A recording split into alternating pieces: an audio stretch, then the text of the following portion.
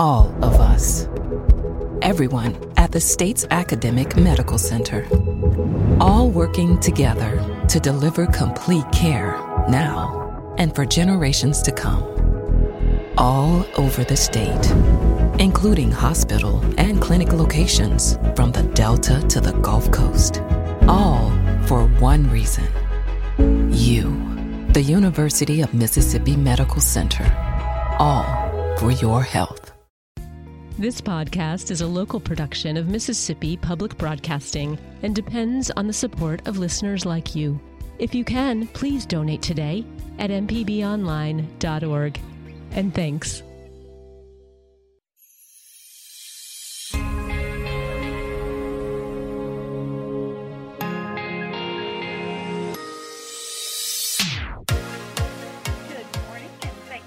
Joining us here on Southern Remedy, Healthy and Fit on MPB Think Radio. I'm your host, Josie Bidwell, nurse practitioner and associate professor of preventive medicine at the University of Mississippi Medical Center.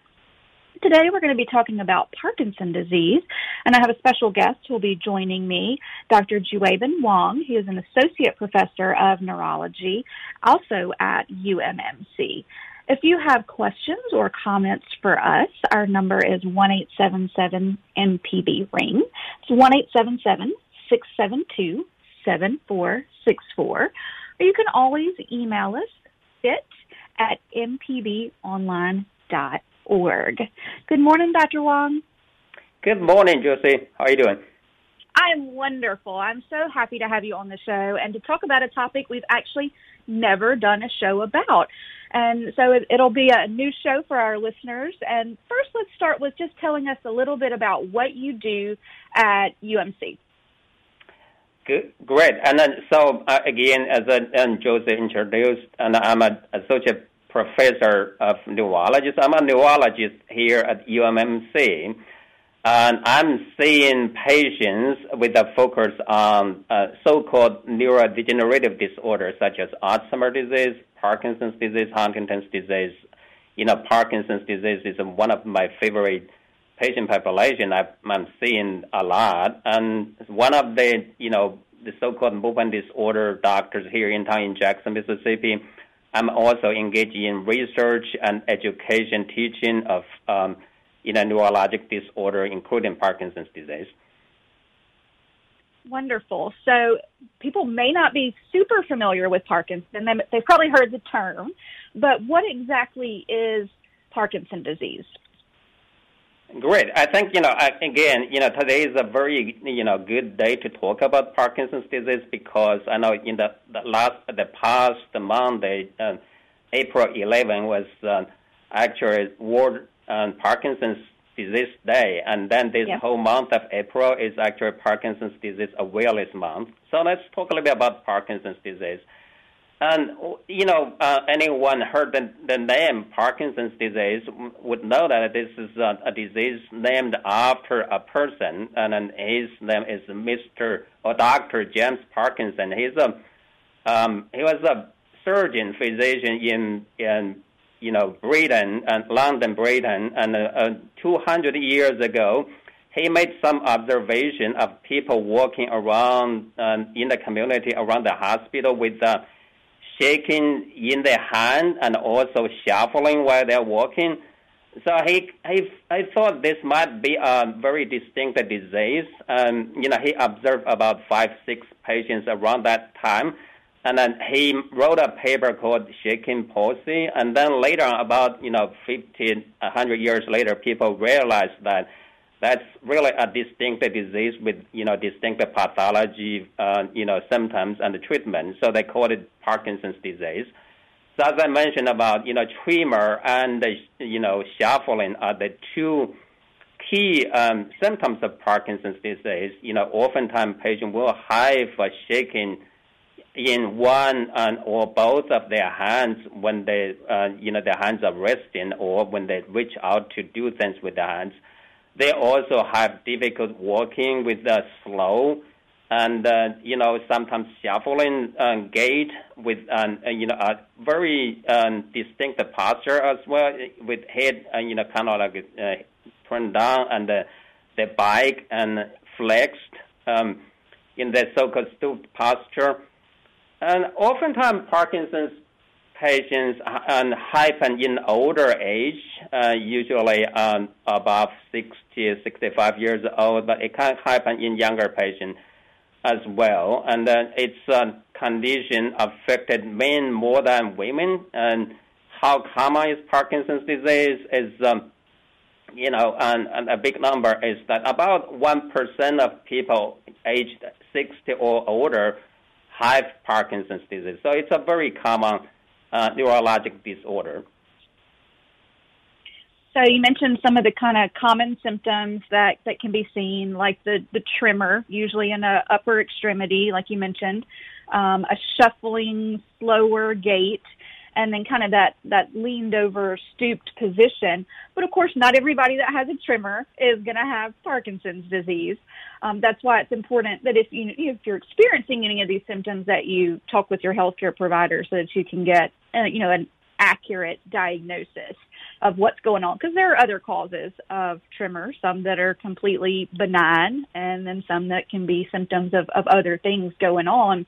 So if someone, is concerned about themselves or a loved one maybe starting to have some of these symptoms, who's the best person to reach out to? Is that just their primary care provider?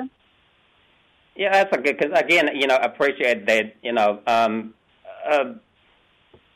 the explanation about, I agree, not every tremor is Parkinson's disease. There's a lot of things can cause tremor. There's a lot of things can cause balance problem, walking difficulty. So, if you experience any of those symptoms, including tremor and difficult walking, or even any other symptoms associated with it, the best way is to first check in with your primary care doctor. And usually they will run some, tests or do some examination based on, their, knowledge. And then they will decide if a referral to a neurologist will be needed or not. If they feel like this could be a Parkinson's disease or other conditions neurologically, they will make a referral for you to see a neurologist. And Parkinson's disease, and correct me if I'm wrong, is largely a diagnosis of kind of like clinical. There's not necessarily a blood test or an imaging test that's going to say, oh, look, this is Parkinson's disease. But we've got to rule out some of those other things that could be causing some of the symptoms, right?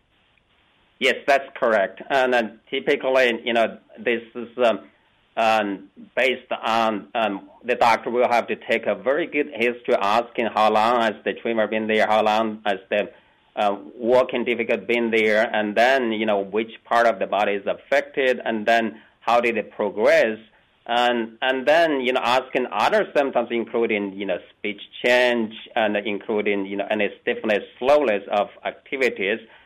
And then, the doctor is going to do a thorough examination of, overall general neuro examination, and also neurologically see if there is what kind of tremor you have and what kind of slowness, stiffness, and also watch you walking in the office. And then, after that, they're going to run some tests and maybe, get a, brain scan, such as a CAT scan or MRI.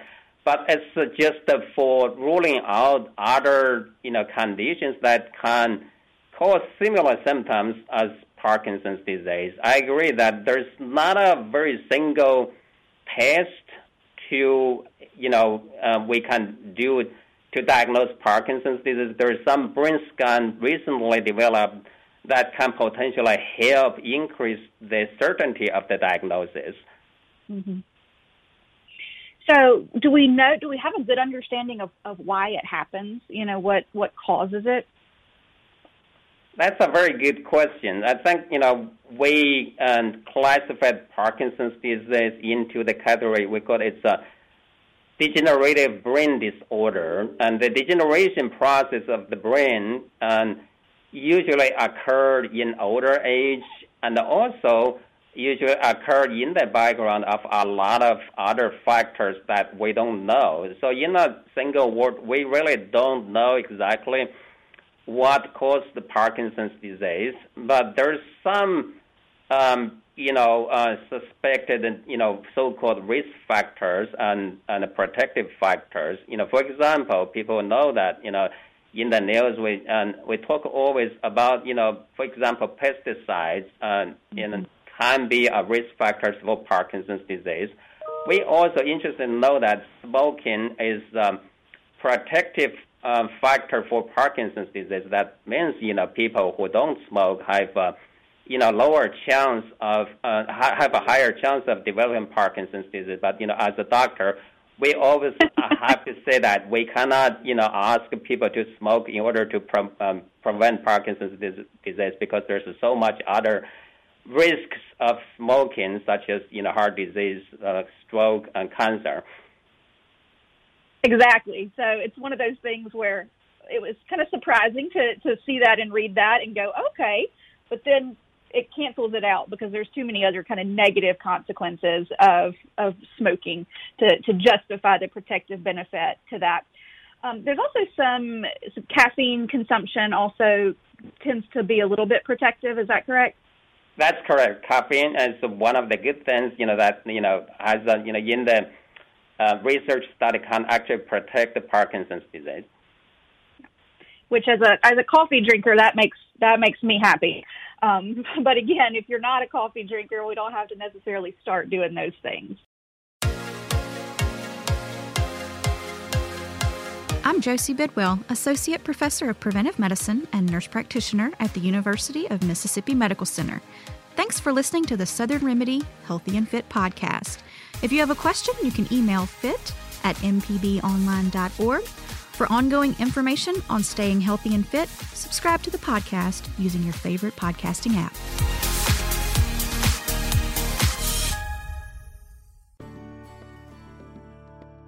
Hi, I'm Dr. Susan Buttress, Professor of Pediatrics at the University of Mississippi Medical Center and host of Southern Remedies, Relatively Speaking. Join us as we explore issues that relate to you and your family, from mental health obstacles and family interactions to handling life's disruptions. Whatever the issue, let's try to figure it out together. You can listen live Tuesdays at 11 on MPB Think Radio, or you can subscribe to the podcast by searching for Southern Remedy on your preferred podcasting app. This is an MPB Think Radio podcast.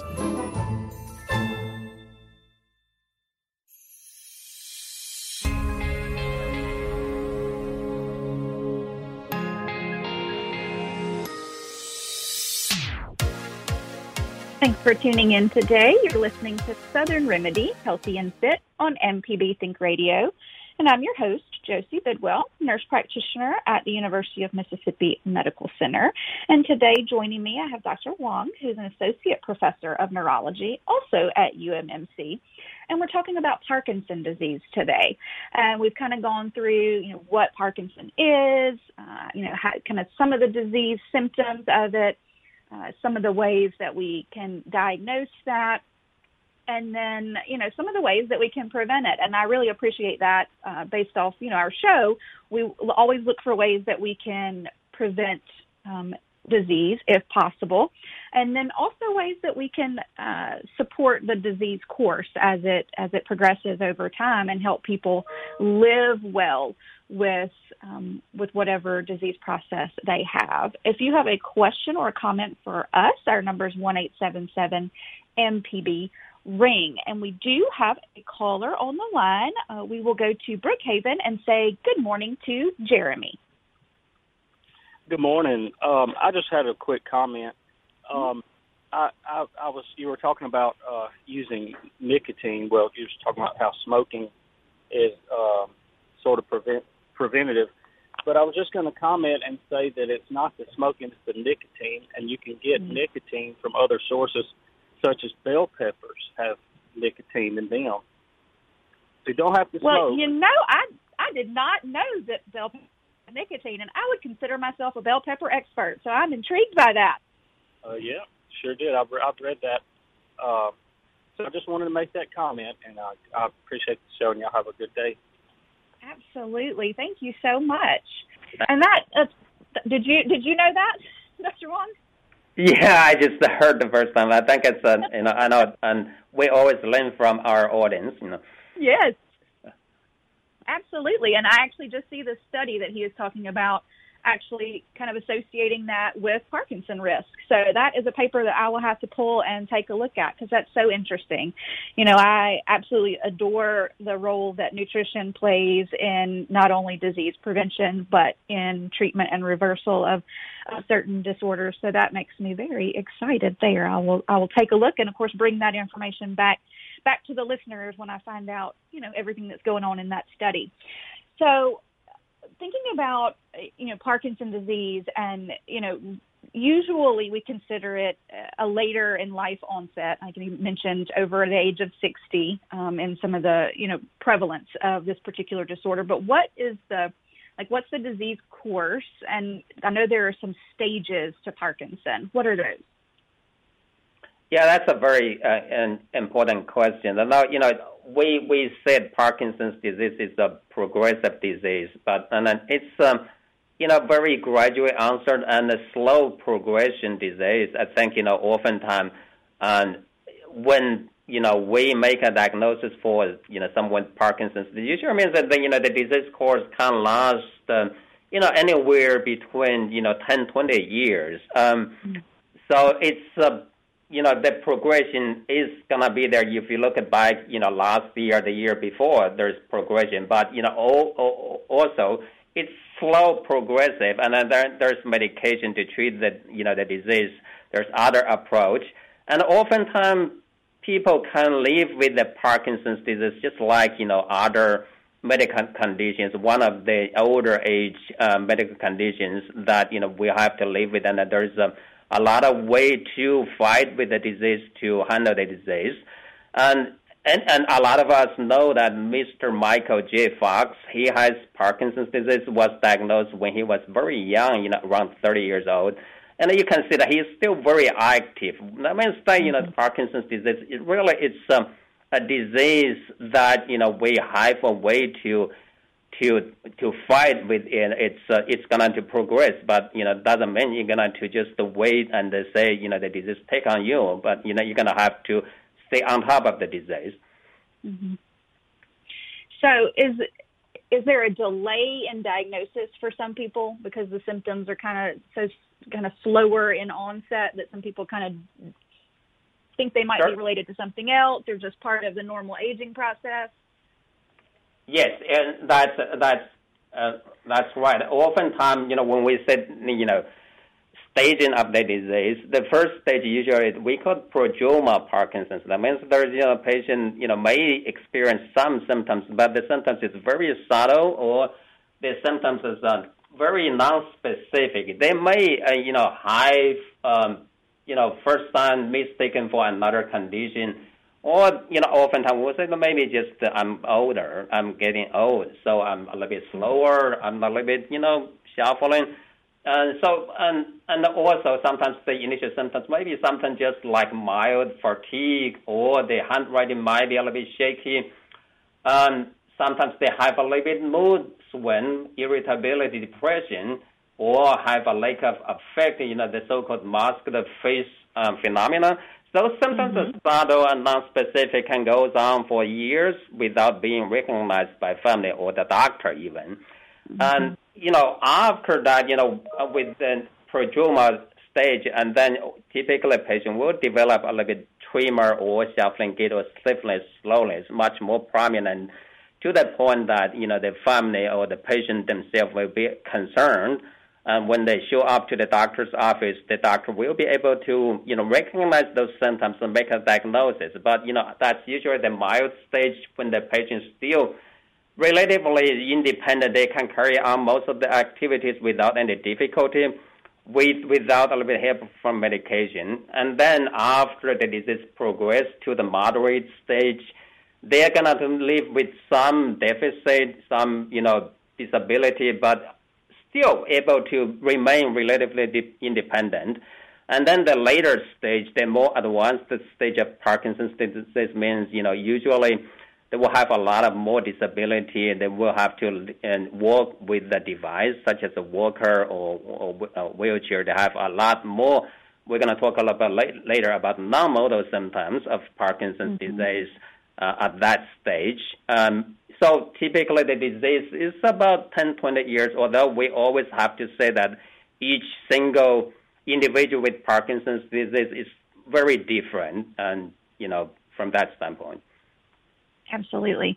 And so if there's kind of one misconception or one big kind of misconception that people have about Parkinson's disease that, we can kind of clear up for them, is there something out there like that? Yes, I think the common one is that we always said Parkinson's disease is a movement disorder, is a motor disorder that we always know that it causes tremor, stiffness, slowness, and shuffling gait. But a lot of them we don't know, or we don't pay attention to the so-called non-motor symptoms. Those are symptoms that part of the Parkinson's disease, but oftentimes we have a tendency to ignore or not pay attention. And the reason I said that's a misconception is that non-motor symptoms of Parkinson's disease are as disabling as the motor symptoms of Parkinson's disease, cause a lot of disability and also impair the quality of life of the majority of the Parkinson's disease patients. Yeah. And when we're talking about motor symptoms, that's kind of largely like movement and muscle type symptoms. So the shuffling gait, the tremor, even some of the, the posture things, and even the facial muscles where you talk about that kind of mask-like faces that we often see. When we're talking about non-motor, what are some of the common non-motor symptoms of Parkinson's? Great. When we talk about non-motor symptoms, it's, we have to think, Parkinson's disease, as we know that, the primary pathology is that, there is a lack of dopamine, which is one of the chemicals in the brain, and that driven the motor symptoms. But also it can, dopamine is very important for a lot of, function of the brain, including mood, happiness, and other things as well. And also we have to understand Parkinson's disease not only affected dopamine system, but also cause imbalance and deficit of other chemicals in the brain, such as serotonin, such as acetylcholine, and other chemicals that can be related to a lot of symptoms. In general, we think, we classify non-motor symptoms into, those affecting the autonomic system of the body. That means, the bladder control, the GI system, such as constipation, such as stooling, or the, cardiac and the vascular system. Those patients can have the so-called, orthostatic hypotension and, excessive sweating, and Parkinson's disease affected those systems. And another aspect is that Parkinson's disease can affect sleeping, cause the so-called excessive daytime sleepiness. People just being very sleepy, even they have a good night's sleep. And another very interesting symptoms is we call the REM sleep behavior disorder. We know that REM stands for rapid eye movement. That's a phase of sleep we all have. Typically in that phase, our body is very relaxed. We don't act out. With Parkinson's disease, oftentimes they can have, sleeping problem that they have vivid dreams, violent dreams, and they act out during those dreams as they are attacked or they're chased, and which cause injury because they're going to punch back, they're going to kick their legs, or sometimes they're going to, kick their partners. And that's a very disabling symptoms.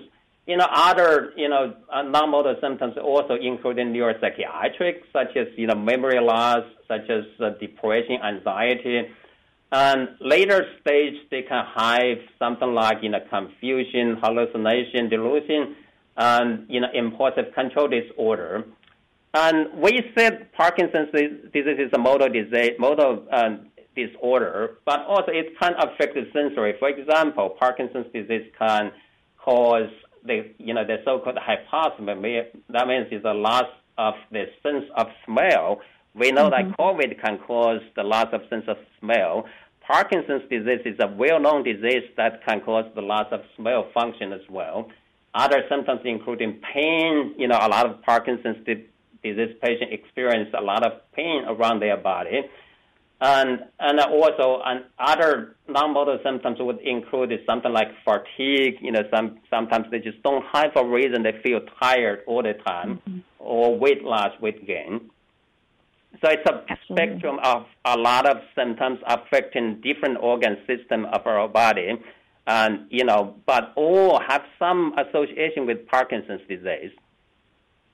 Yeah, I mean, it's far-reaching when you look at the different body symptoms that it can impact, and so much more than just a movement issue. And a couple of the ones that I'll kind of pick out from there, because we've talked about them a lot on this show, are things like mood and depression. And having that impact on serotonin plays a role in that as well. And then also the sleep. Actually just did a show pretty recently, a couple of weeks back, about sleep and the importance of sleep and how it relates to all these other parts of our body, including our heart health and control of our blood sugar and, weight management if we're trying to eat better and lose weight. And so, not addressing those symptoms would be, it would really decrease kind of quality of life for people that are living with Parkinson's disease. And so, constipation you mentioned, and bladder control, while those may seem kind of low on the list of priorities, those really speak to quality of life and being able to go and do things and and not feel self-conscious and all of these different types of things. So it's really important that we focus not just on control of kind of these symptoms that we can see, like the movement part, but also these kind of more hidden symptoms that people are dealing with, and make sure that we address them and that we get them the support that they need to deal with those kinds of things. I'm Josie Bidwell, Associate Professor of Preventive Medicine and Nurse Practitioner at the University of Mississippi Medical Center. Thanks for listening to the Southern Remedy Healthy and Fit podcast. If you have a question, you can email fit@mpbonline.org. For ongoing information on staying healthy and fit, subscribe to the podcast using your favorite podcasting app. Hi, I'm Walt Grayson. You can now listen to the wild, weird, and wonderful stories of Mississippi with Mile Marker. Some of the big names that travel up and down the highways, obviously Elvis and Johnny Cash, and you have Jerry Lee Lewis, Carl Perkins. Join me as we hit the roads of Mississippi on Mile Marker. Johnny Cash suggested that Carl write a song called Blue Suede Shoes. That was all kind of created with Aaron Amory. You can listen by going to mpbonline.org/radio or by using your favorite podcasting app. This is an MPB Think Radio podcast.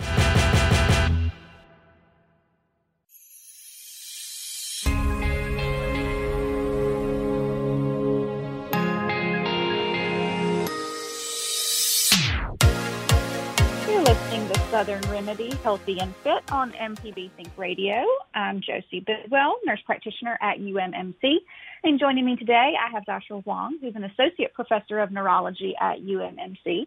And we've been talking Parkinson's disease today. If you have a question for us or a comment, our number is 1-877-672-7464. And we do have Jenna from Madison on the line. So we'll say good morning, and how can we help you?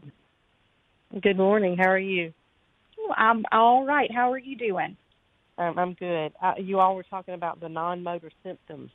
And I was just wondering if and I've had Parkinson's disease for 11 years, if the neurologist oversees all of these, like the sleep problems and the gastro problems, or do you need to see specialists in those areas? I personally am having some breathing difficulty, so I don't know whether to see the neurologist or if I need to go to a pulmonologist. Wonderful. Well, I will turn that over to the neurologist to answer that question. Okay. Thank you, Gina. And that's a very, excellent question. Oftentimes when our Parkinson's patients, they experience symptoms of non-motor dysfunction, oftentimes they're wondering, do I need to tell my neurologist or do I just go by my primary care doctor? I think it's both. I think a lot of time your neurologist may know your Parkinson's disease very well, and so your neurologist can tailor your treatment plan into your Parkinson's motor function treatment plan. So we know that a lot of the treatment for motor function can actually help the non-motor symptoms, such as we know that dopaminergic treatment can help improve the depression, anxiety, fatigue, some of the pain.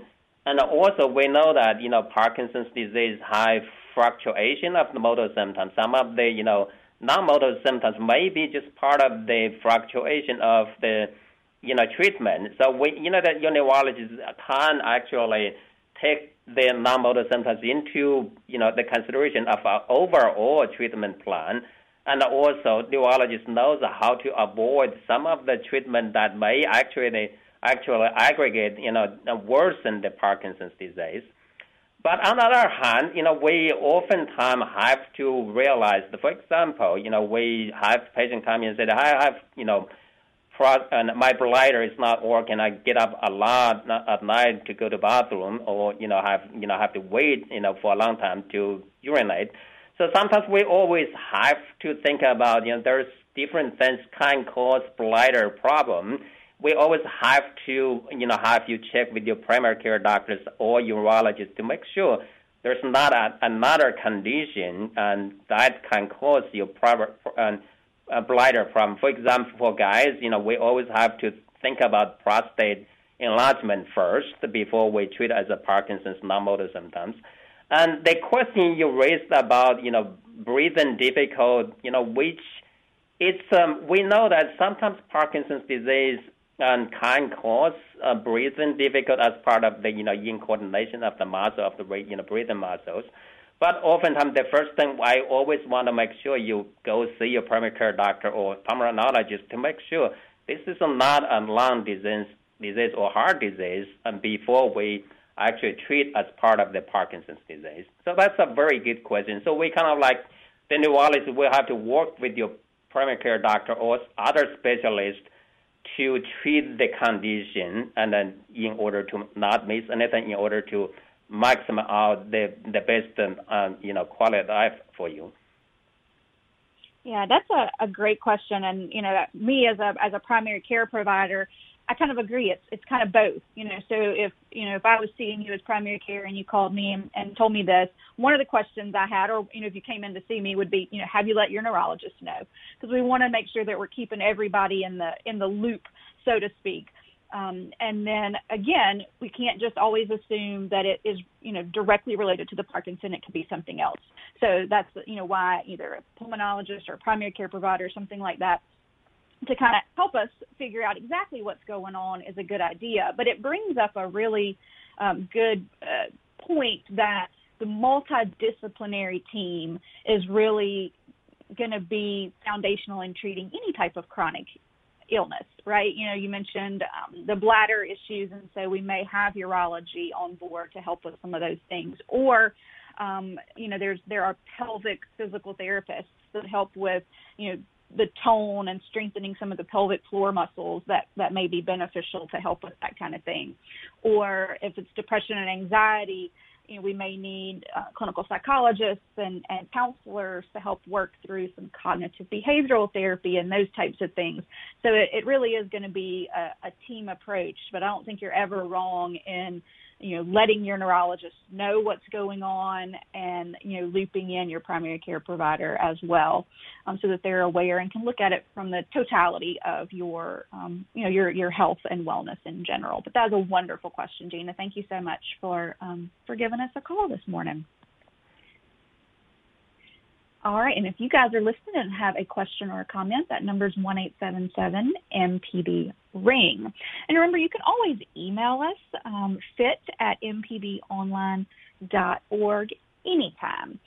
All right, so let's talk a little bit more about, some of the treatment strategies for the motor symptoms, right? So for some of the tremor, for the shuffling gait, those kinds of things, what types of medications are usually prescribed for people with Parkinson's?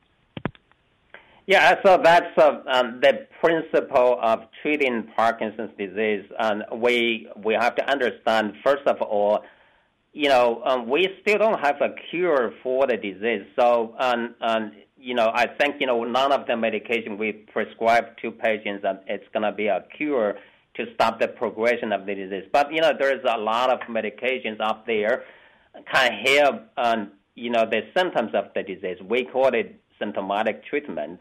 So the principle to treat Parkinson's disease is, we know that Parkinson's disease is caused by the deterioration of dopaminergic neurons, the cells in the brain.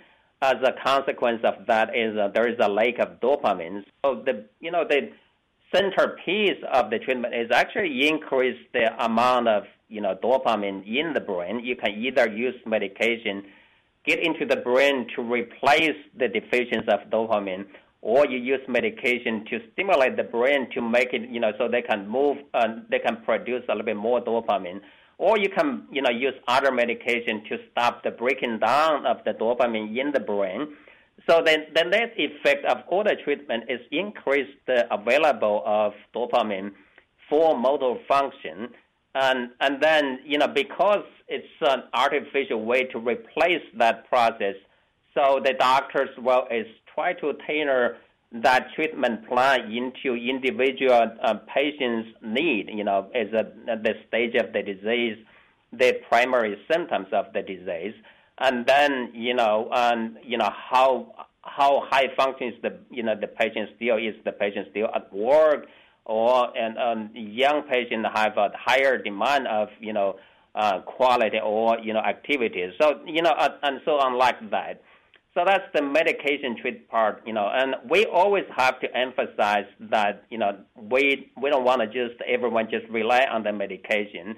Mm-hmm. There is a lot of non-pharmacological approach.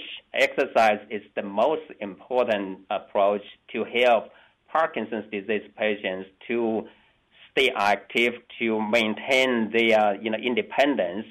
And we always say that exercise is the best medication for Parkinson's disease.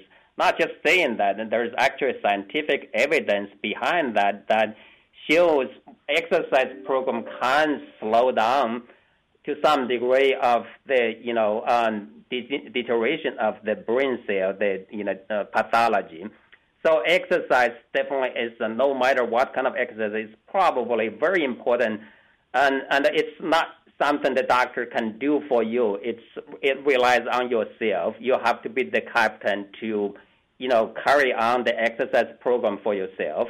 And there's other approaches such as surgery, such as some of you may heard about, deep brain stimulation, and for treating some symptoms of Parkinson's disease, such as the tremor, the stiffness, slowness. And so that's another approach. Overall, we said we have to think about medication, non-medication, exercise, or other therapy program, multiple disciplinary approach, and also surgery. Depends on, individual patient's status.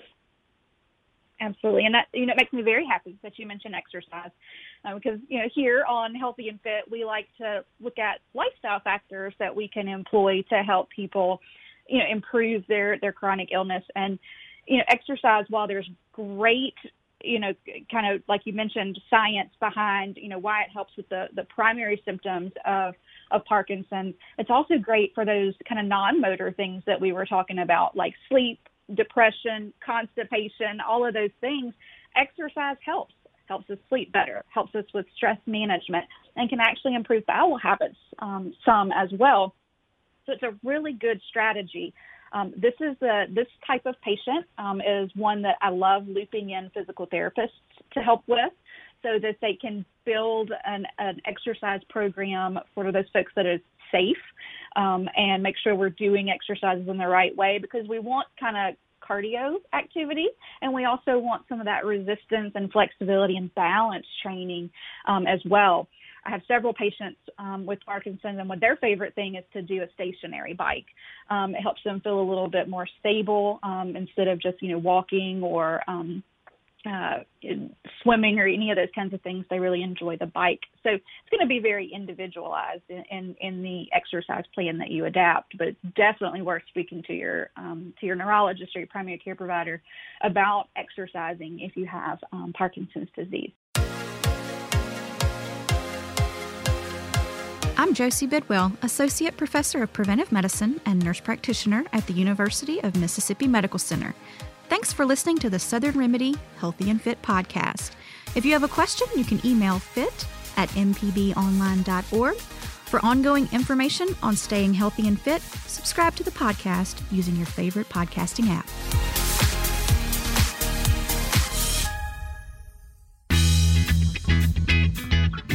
I'm Professor Richard Gershon from the University of Mississippi School of Law, host of In Legal Terms.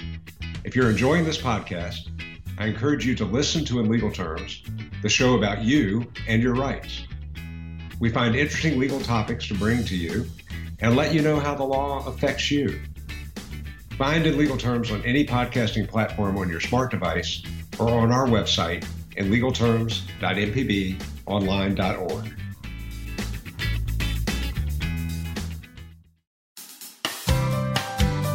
This is an MPB Think Radio podcast.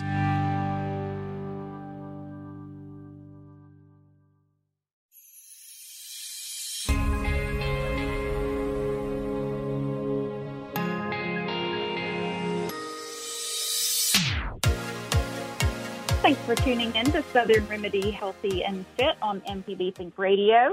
We've been talking about Parkinson's disease today, and my guest has been Dr. Wong from UMC, the neurologist there. And we've answered lots of good questions and lots of good content about Parkinson's, but I want to make sure in this last couple of minutes of the show that we talk about an upcoming event that the Parkinson Foundation is doing here in Mississippi, and it's coming up later this week. It's called Living with Parkinson's, Let's Talk About It, Symptoms Beneath the Surface.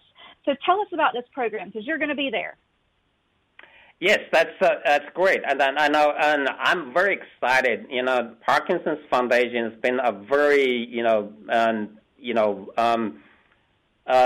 active organization try to promote community education and lifestyle change and treatment of Parkinson's disease, supporting research and rest of it. This is the first time actually Parkinson's Foundation, they've been doing, a community education event for patients and family around the country, but this is the first time they actually come to Jackson, Mississippi. We are working together for the last couple of months with a lot of Parkinson's family and volunteers to try to start the first ever Parkinson's disease community educational event. And we're going to focus on the, non-motor symptoms, because that's something we tend to ignore and not pay attention. The event, as Josie said, it's in this coming Friday, April 22nd, and started around 9:30 in the First Baptist Church in downtown Jackson. It's a free event. I will be there, and also we have a few local experts, for pharmacy, for physical therapy, speech therapists, occupational therapy, nutritionalists, and also local volunteers having experience with treating or dealing with Parkinson's disease as an expert panel. I think it's going to be a great event to learn to know more about the Parkinson's disease, especially the non-motor function dysfunction part. And I hope this is something we're going to do, more and to educate our community to know Parkinson's disease, to know how to reach out to their care team, and to live with the Parkinson's disease with better quality of life, with a positive quality of life, and to conquer the disease.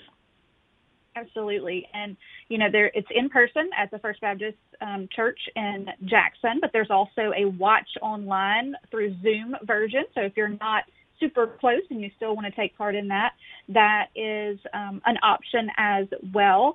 And there's also going to be a fitness demo. So that kind of ties back into our exercise that we were talking about. So you can find information about that at parkinson.org, or they have the event on Facebook as well, or you can email me here, mpbonline.org, and I'll be happy to get you more information about how you can tune in for that event. We have just a couple of minutes left, and we do have a caller on the line, so I want to go quickly over to Gil in Madison and say, how can we help you today? Hey, Josie. This is Gil Kim. Just want to let you know that we have a very robust and active Parkinson community in Jackson. And earlier you talked about, Dr. Wong talked about the exercise, rigorous exercise.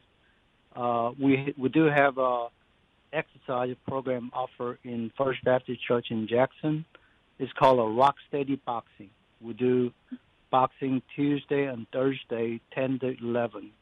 And we have almost 40 participants, very active participants. Wow. And so if somebody's interested in how can they find out more information about that? You can call me, Gil Kim, 601-749-6101. And also we have a monthly education and support group meetings once a month as well. Wow. That is so wonderful. Thank you so much for calling us and giving us that great information. Thank you, Jill. And I think that's very important. As far as I know, that in the metropolitan Jackson area, we have a few Parkinson's exercise program like that. The boxing program. There is also a so-called Steady and Strong Parkinson exercise program in YMCA.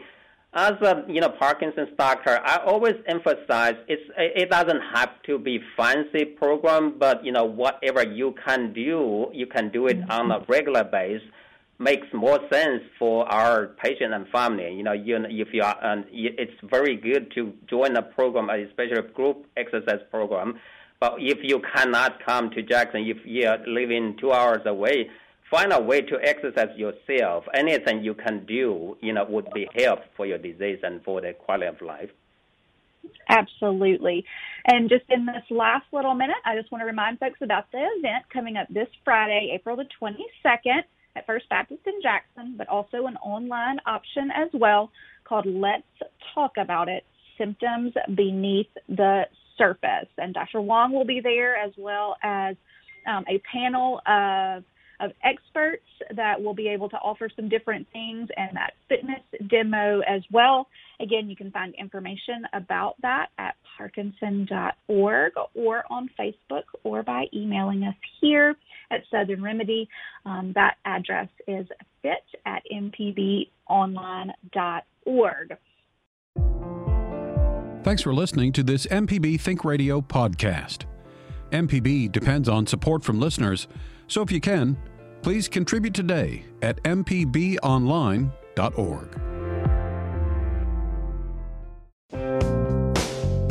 Do you drive a vehicle? Then you'll find AutoCorrect helpful, especially on Coach Charlie's Tip of the Week. Listen to our podcast with me, Coach Charlie Melton, on any podcasting platform or on the MPB Public Media app.